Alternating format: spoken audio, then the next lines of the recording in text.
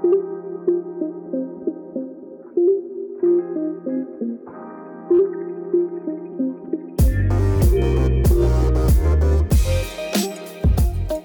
to the Church Plus podcast. Church Plus is a conversation around growing trends, best practices, and how stuff works in your local church. My name is John Bennett, and I'm going to be your host today. I'm very excited about my interview today. It's a power-packed 25 minutes about how to think clearly and practically about multi-site church. And as you realize, every church had to become multi-site a year ago when COVID rolled in and changed everything about the way we do church. My guest today is Greg Ligon, who I'll introduce in just a moment. But before then, let me give you a couple things that I think you're going to learn as you invest some time into this podcast. First of all, we're going to talk about the digital reality. Now that people are coming back in person, what are we going to do with the digital campus of our church?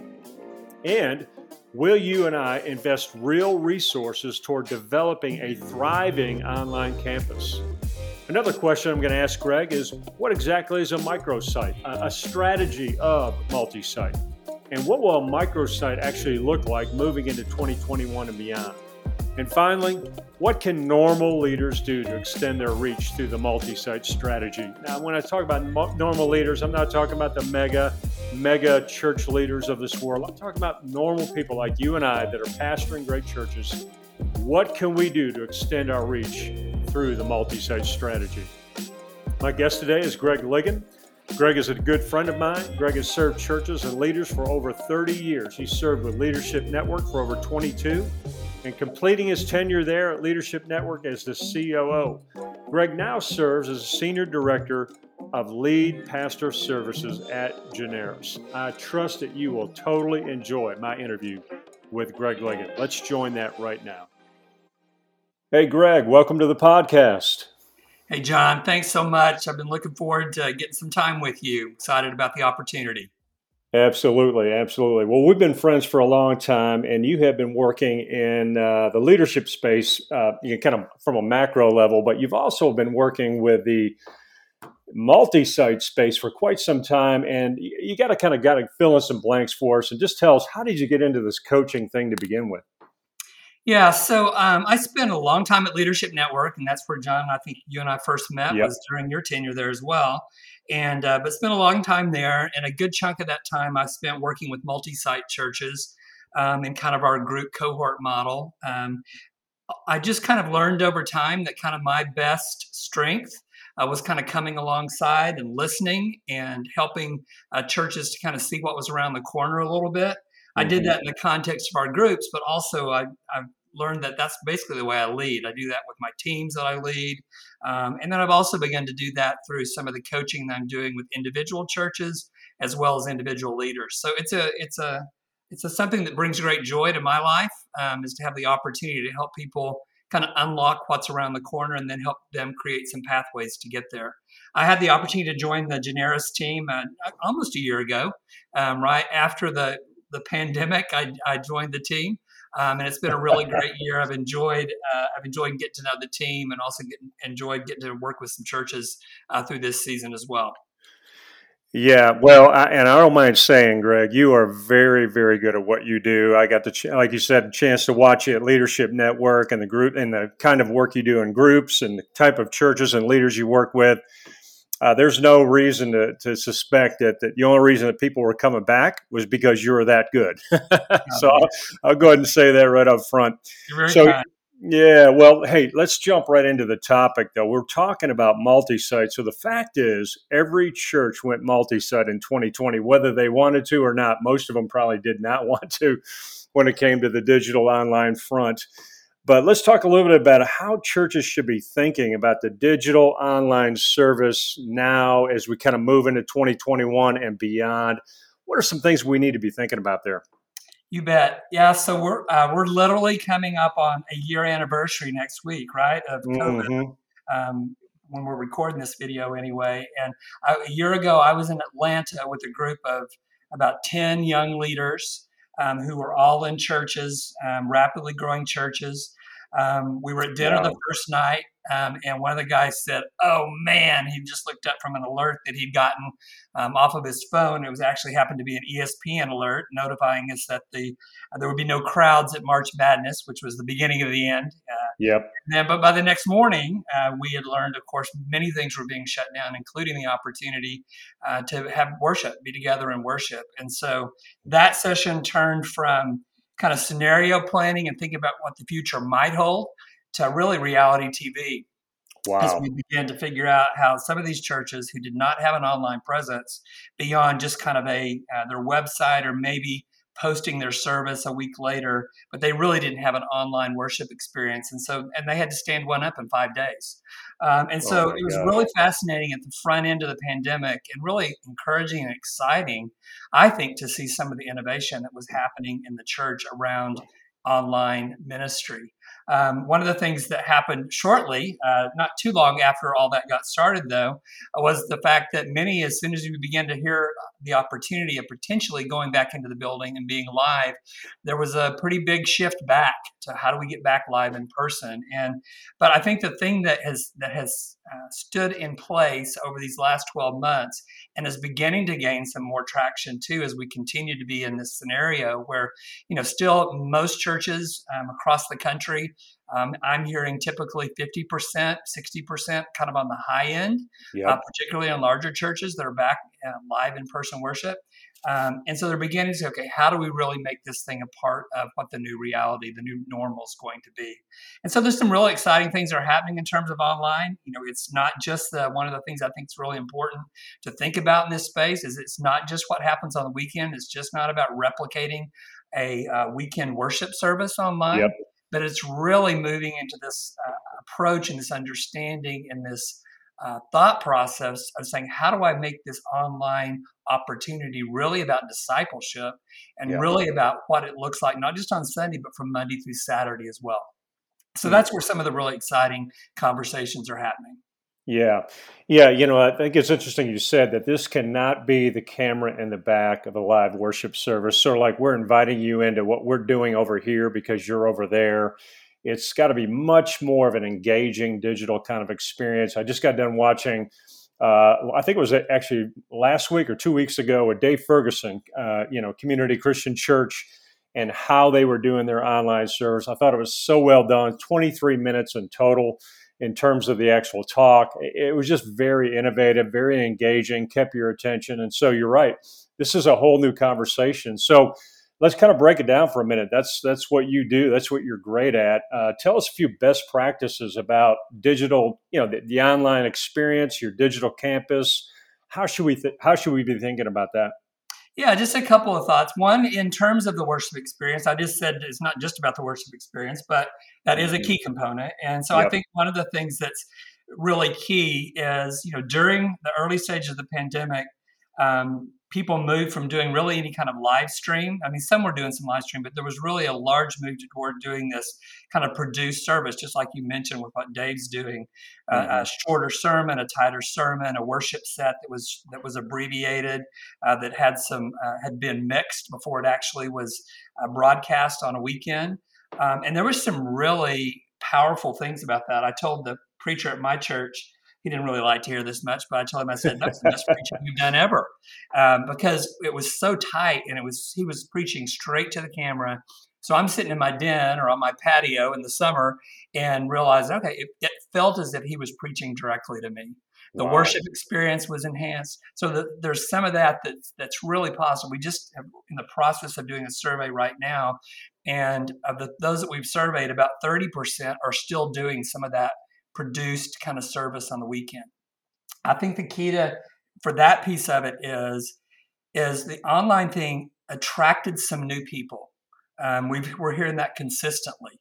People are losing some people, but they're attracting some new people, and many of them have come because of the online expression. I think the concern I have and the fear I have for the church is some of those that were attracted online aren't ever going to come back in the building. And so if we begin to move back to a subpar experience, we're going to lose some of those as well.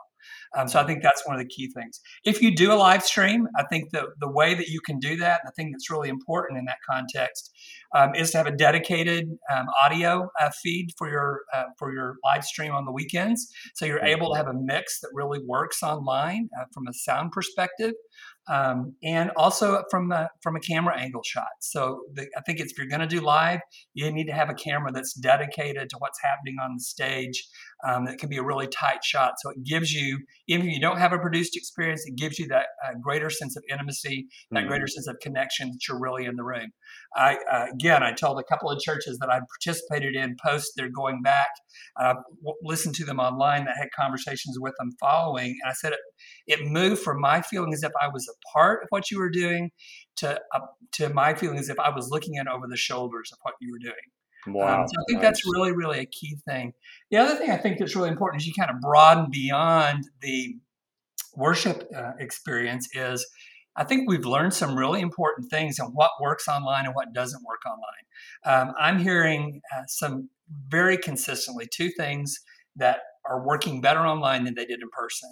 One is churches that have some kind of a membership process or kind of an introduction process to their church are reporting to me that they're having much higher attendance at these things. And then also the transparency, the level of sharing, the willingness to say, hey, this is how we got to this church. And these are some of the things that are part of my story is significantly up. And many of them are saying they won't go back to it in person.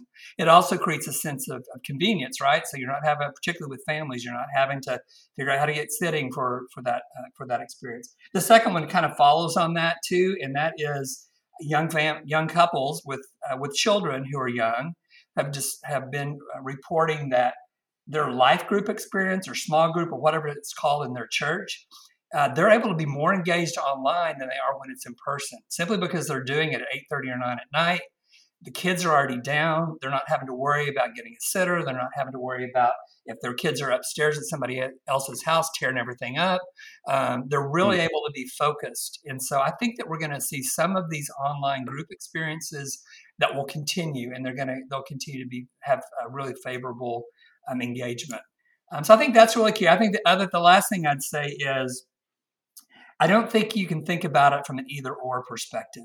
So there's some things that we're learning that are going to have to happen online that are going to work really effectively online.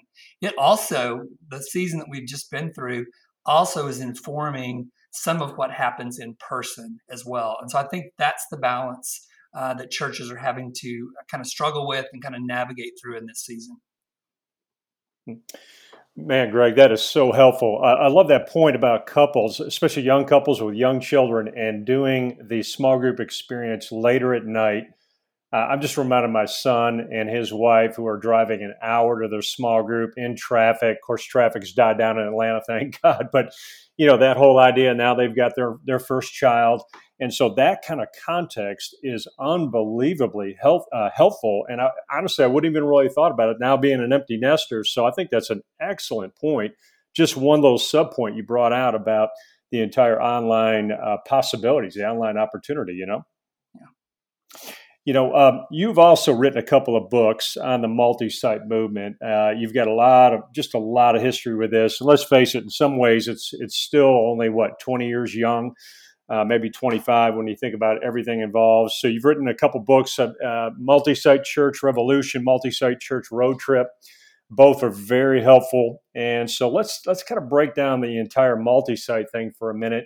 A lot of churches I'm talking to right now have got opportunities to go multi-site that literally were accelerated during the pandemic, and they're trying to figure out what to do with this. So let's kind of start to steer the conversation a little bit toward multi-site, and what kind of trends are you seeing right now that you think are working and are helpful for growing churches?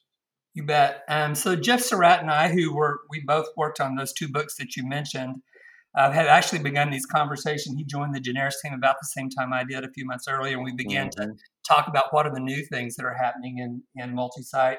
We actually began these conversations pre-COVID, and certainly some of these things I'm going to share were happening pre-COVID, but in many cases have been accelerated over the last 12 months. And we put together just a small ebook called Multi-Site Reimagined. And it really focuses around 5 different things that we're seeing happen around multi-site in the church today. One is the online piece that we've already talked about, and that's kind of the obvious one. Another is the use of venues. And so we wrote about this even in the first book. And there's still some churches that do that very effectively. North Coast Church out in Vista, California, Larry was kind of the grandfather of this, and they still do it well. But there was a season where that kind of took a little bit of a back burner. But one of the things we're seeing in this season is churches are beginning to think about venues again. They're looking at their existing facility and looking at existing spaces that they can repurpose for a worship space that enables them, particularly in areas where they still have seating limitations on a number of people they can have due to some of the safety practices. And so they're able to actually increase the number of people they're able to have in their building by spreading them out across various spaces in their building. So that's been really fascinating to see. Some experiments in that area too have been around some kind of focused areas in that. So I know of a couple of churches that have had some success with making that kind of a family ministry venue. And so they have round tables and you can sit with your family, and they provide activities for the kids. And so there's some unique things that are happening in that venue space. Another thing that we're seeing a lot of is mergers, and we've been seeing that trend has been a part of the multi-site story for a long time.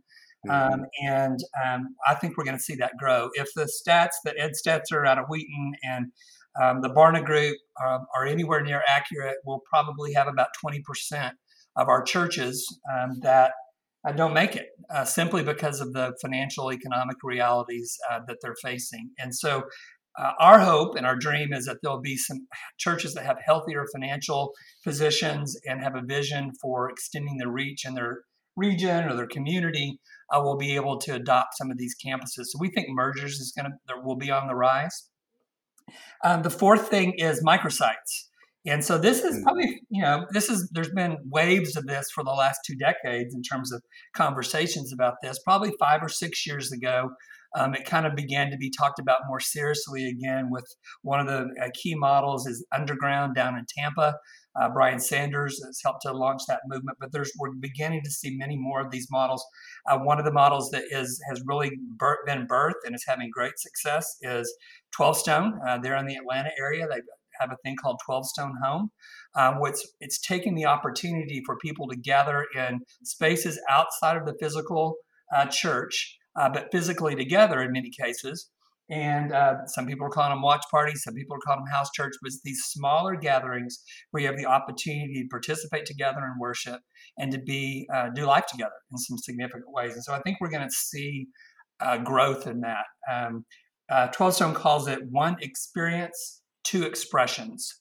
And so I think there's some really good validity there. It's having some really powerful outreach opportunities for them as well. And then last thing I'll mention, and we called it multi-brand in the book. We don't really have a great name for it yet, but probably 3 years ago, I took a group of churches, multi-site churches, some of the pioneers. We spent 3 days at Marriott with some of their senior leadership. And of course, Marriott is an organization that now I believe has 32 independent brands. I say independent, it has 32 brands that aren't really all that independent because they all carry the same brand DNA of Marriott, but it looks very different. Every expression of those independent brands look very different. And it's based on psychographic, demographic kind of data. They're all held together by owner-operator agreements. Interestingly enough, Marriott does not own any property, with the exception of their Ritz-Carlton hotel. Wow. And so there's all kinds of possibilities. We think probably married somewhat with the merger conversation, but for some of these churches that have a unique expression in a unique area, to be able to join with a larger church that would provide some additional resource, but kind of come under this common vision and mission, but maybe even retain their own name, a name that would perhaps be tied to the specific area, much like you'd have a Marriott Courtyard or you have a JW Marriott. So we think there's going to be some growth in that. Not a whole lot of examples of that yet, but that's kind of one we're watching for the future. Yeah, that's great stuff, Greg. So in just a minute, I want to ask you just to give us an example of a merger that you may have heard of. It doesn't have to necessarily be in 2020. It could have been before that. but just kind of give us an example of what that looks like and maybe how that worked from your kind of objective standpoint. But I did want to go back to that point about 12 Stone, the entire idea of launching these microsites where it talks about one experience, two expressions, one experience, two expressions. Great phrase. And I think that is so healthy because, again, what we're talking about is the movement of the online communities that are forming. I drank the Kool-Aid. I went Peloton before COVID hit. Thank God, because it would have taken 10 years to get my bike, right? But I mean, the community that's been formed there, and I do feel like I'm a part of something, even though it's 100% digital community. So it is one experience, but at different expressions in terms of just getting a workout there. But let's go back for a minute. You've seen how these mergers have worked. Kind of give us an example of maybe one that worked well and why you think it worked well. Sure. So I'm actually right in the middle of working with the church right now on one. This is the lead church. We call lead church and joining church is kind of the terminology that we use typically. And basically the scenario is the joining church has been in a place where their growth has kind of flatlined. In this particular case, there's some other kind of challenging issues in the church's past that are causing them to say, "Hey, we think we need a fresh start," and that's really kind of what's driving that. And so they've identified this lead church. And basically, they actually approached the lead church and said, "Hey, we'd like to consider becoming a part of you."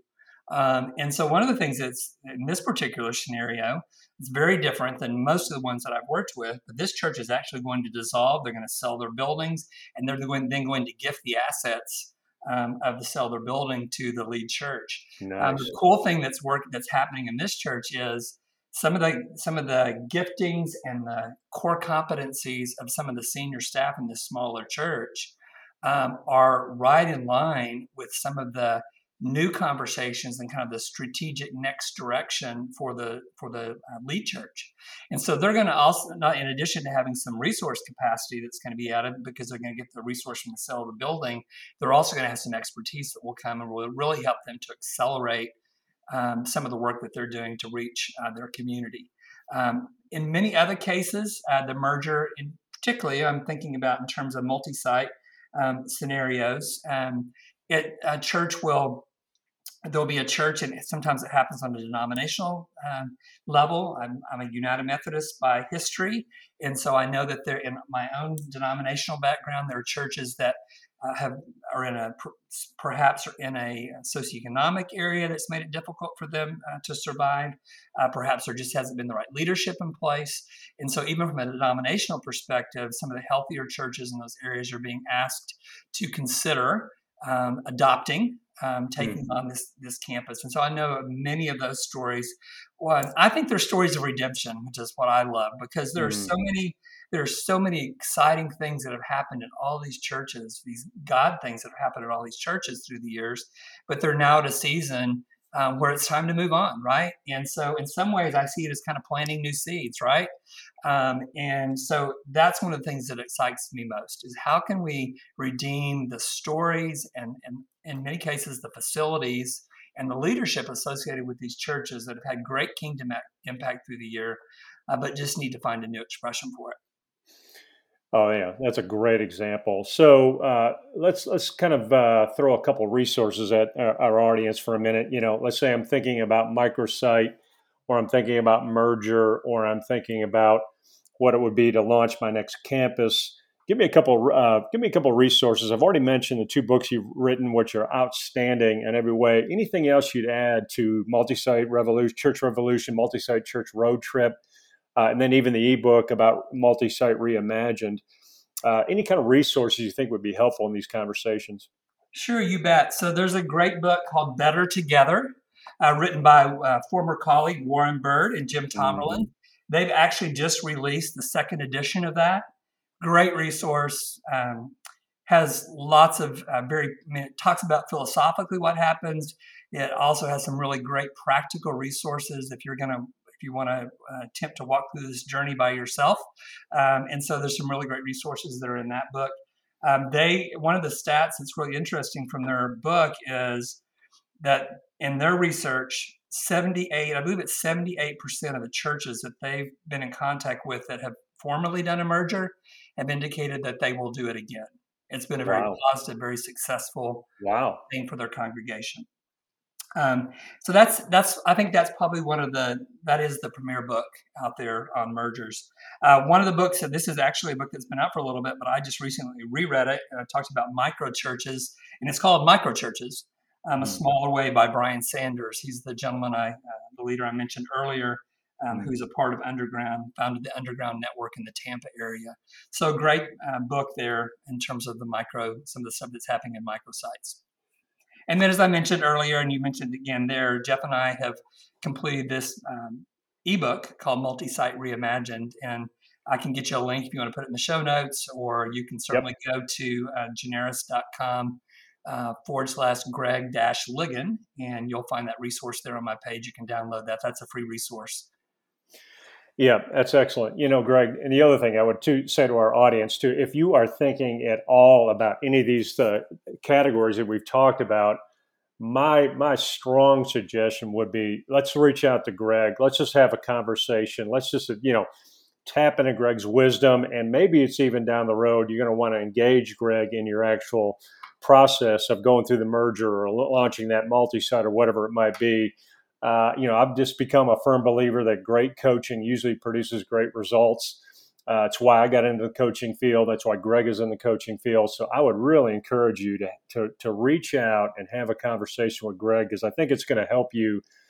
In fact, I've got a client right now that they're getting ready to launch their third and fourth multi-site that have already got them in touch with our team at Generis, just because they know they need that wisdom to be able to move to the next level.